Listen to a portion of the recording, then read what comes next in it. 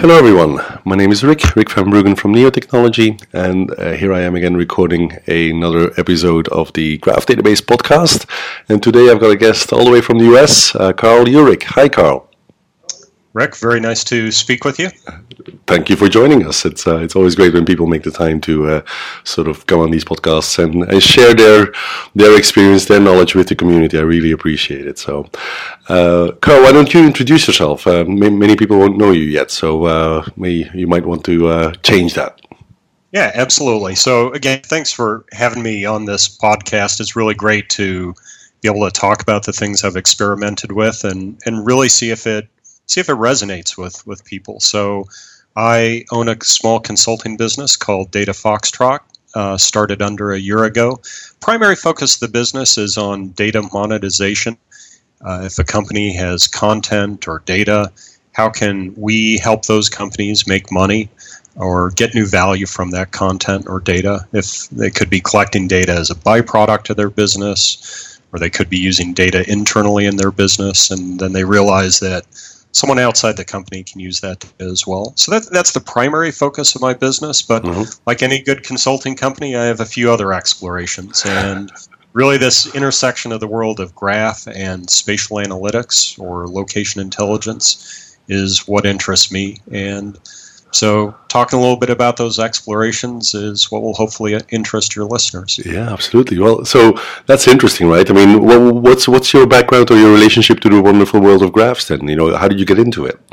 Yeah, so, going all the way back to college, I did take a good introduction to graph theory as a mathematics elective, but it then really got into the world of spatial and data analytics.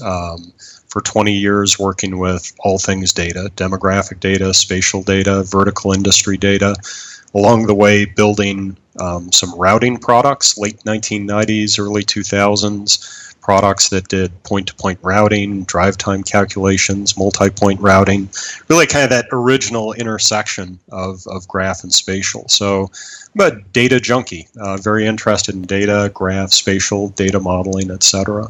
Yeah, cool. And I understand that this spatial component is like your unique focus area, or at least one of your focus areas these days, right? Tell us more about that. Yeah, absolutely, and it's certainly what resonates when I think about the graph side. Spatial data. It really should define spatial data could be any sort of business problems related to proximity, location, or deriving things. Because you know where something is, your competitors, your customers, the people that you serve, and that's what resonated to me when, as I started to look at graph and spatial, I was really excited back in April. I walked in just very coincidentally in a big data conference to a presentation being put on by Cambridge Intelligence. And so they were introducing spatial elements to their graph visualization. So, absolutely. They just released a new product, I think, right? Just released the new product. At the time they'd gone beta. And so that really got me thinking about how could you combine graph and spatial together to solve a problem, looking at Cambridge Intelligence's technology, looking at some spatial for Neo.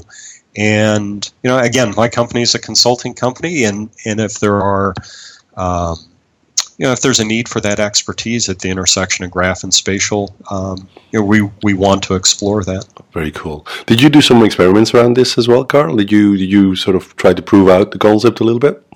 Yeah, absolutely. So let me talk a little bit about that. So I had this concept of a combined spatial and graph problem that looked at outliers. Outliers just meaning things that are exceptional, extraordinary.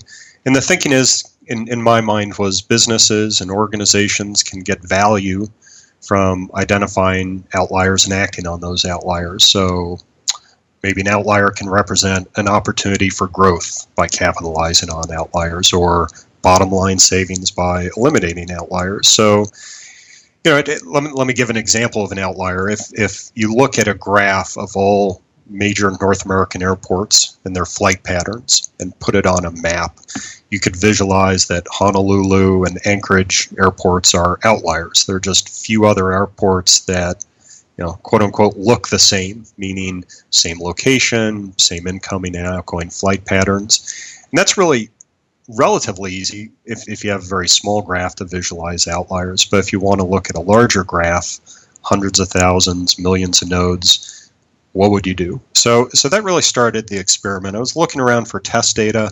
Wikipedia is fantastic. You can download 50 gigs of Wikipedia data. I love Wikipedia anyway. It seemed very natural. And the great thing is that there are probably around 1 million or so records that have some sort of geographic tagging. Oh, do they? Okay. So a page, London, England, has a latitude, longitude. Tower of London has a latitude, longitude. An airport has a latitude, longitude. Of course, you could tease out all of the records that have latitude, longitude tagging, preserve the relationships, and shove that all into a graph. So you have a spatially enabled graph. Every XY has or every page has a latitude, longitude, or XY. Yep. So really, then the hard work started, which was taking a look at outliers. So, a quick explanation of outliers. So you think of a Wikipedia page for London, England, a Wikipedia page for Sydney, Australia. They cross-reference each other. Pretty unusual, 2 locations, other side of the world. But would you call those outliers? Not really, because there's also a relationship between the London page and the Melbourne, Australia Wikipedia page. So you really wouldn't call those anything exceptional. And so what I built was a system.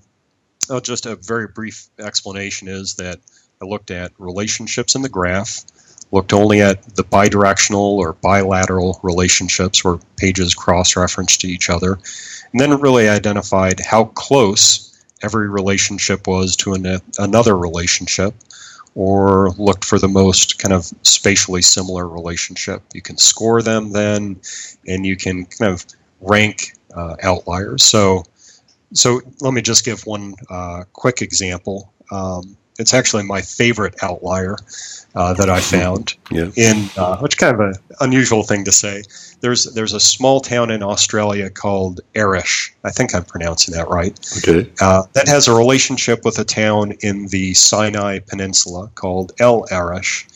And Arish in Australia is named after El Arish, Egypt, because Australian soldiers were based there in World War I. No way. Yep, and most importantly, this relationship from a spatial perspective looks like no other relationship. So that's the kind of thing when you are able to look at relationships, try to rank them in terms of spatial outlier. Yeah, sure. Yeah. Yes. You can find things that lead to additional discovery as well. Super cool.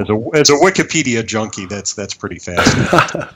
Very cool. Well, I read your blog post about it, and outliers made me think of security aspects. Actually, I don't know if you don't know the book Liars and Outliers. Yep. It's a really great book by Bruce Schneier. And I also had to think about we recently did like a wiki challenge, which is like finding the connections between Wikipedia pages. How are two randomly chosen Wikipedia pages linked together, which is always super fun to do. Super. Oh, absolutely. It was even in my original posting. I didn't want to say that, hey, this could be used for security type applications. So I think I talked in code and said you could use this to identify red flag events. Yes. But I like to think of it as both the positive opportunity and the negative opportunity when you're able to identify outliers But identifying outliers has lots of business applications, right? I mean, those outliers are typically, very interesting, right? Whether it's, in terms of unexpected knowledge or, fraudulent transactions, suspect transactions, outliers tend to be really interesting, right? Absolutely. Super cool. So where's this going, Carl? Where do you think, what's the next step for you, with Data Foxtrot, but also, graph technology in general, any perspectives on that? Yeah, well, so there's a more of a tactical thing, which is as we record this a week from now, we have Graph Connect. Probably, I'm so looking forward to it. Which will be fantastic, and being able to test this out with people. It's always great to bounce ideas off of people. In terms of next experiments, the one that interests me is almost the opposite of outliers, and let me explain. So I have some background in demographics and analytics and segmentation. So what interests me a lot is looking at clustering of relationships in the graph. Yeah. And so clustering, think of clustering as grouping things that are similar into bins or clusters so that you can really make kind of overarching statements or predictions about each cluster. And you can use techniques like k-means to do the clustering. And so what interests me about graph and spatial for clustering is you can use both elements, the relationships of the graph, the spatial location of the nodes together to drive the clustering. So, if I've started some of the work on this, again, using Wikipedia data, and maybe the outcome using Wikipedia, if you did your clustering based on spatial location of the nodes, plus strength of the connection, plus the importance of the nodes, plus maybe some other qualifiers, like if a node is a Wikipedia page for a city or a man-made feature, a natural feature, you might end up with clusters that have labels to them. One cluster might be all relationships connecting cities in South America and Western Europe, or relationships between sports teams around the world. So it's kind of the opposite. If outliers is finding the outliers, the exceptional things, clustering is finding the patterns.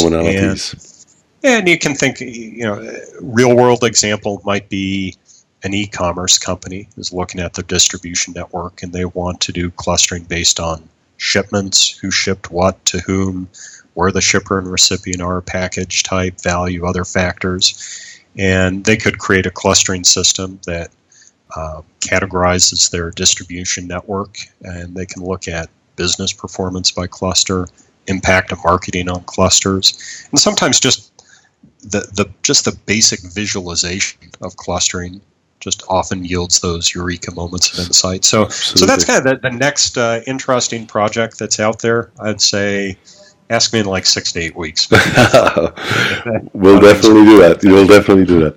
Cool. Carl, I think we're going to wrap up here. It's been a great pleasure talking to you. Thank you for taking the time.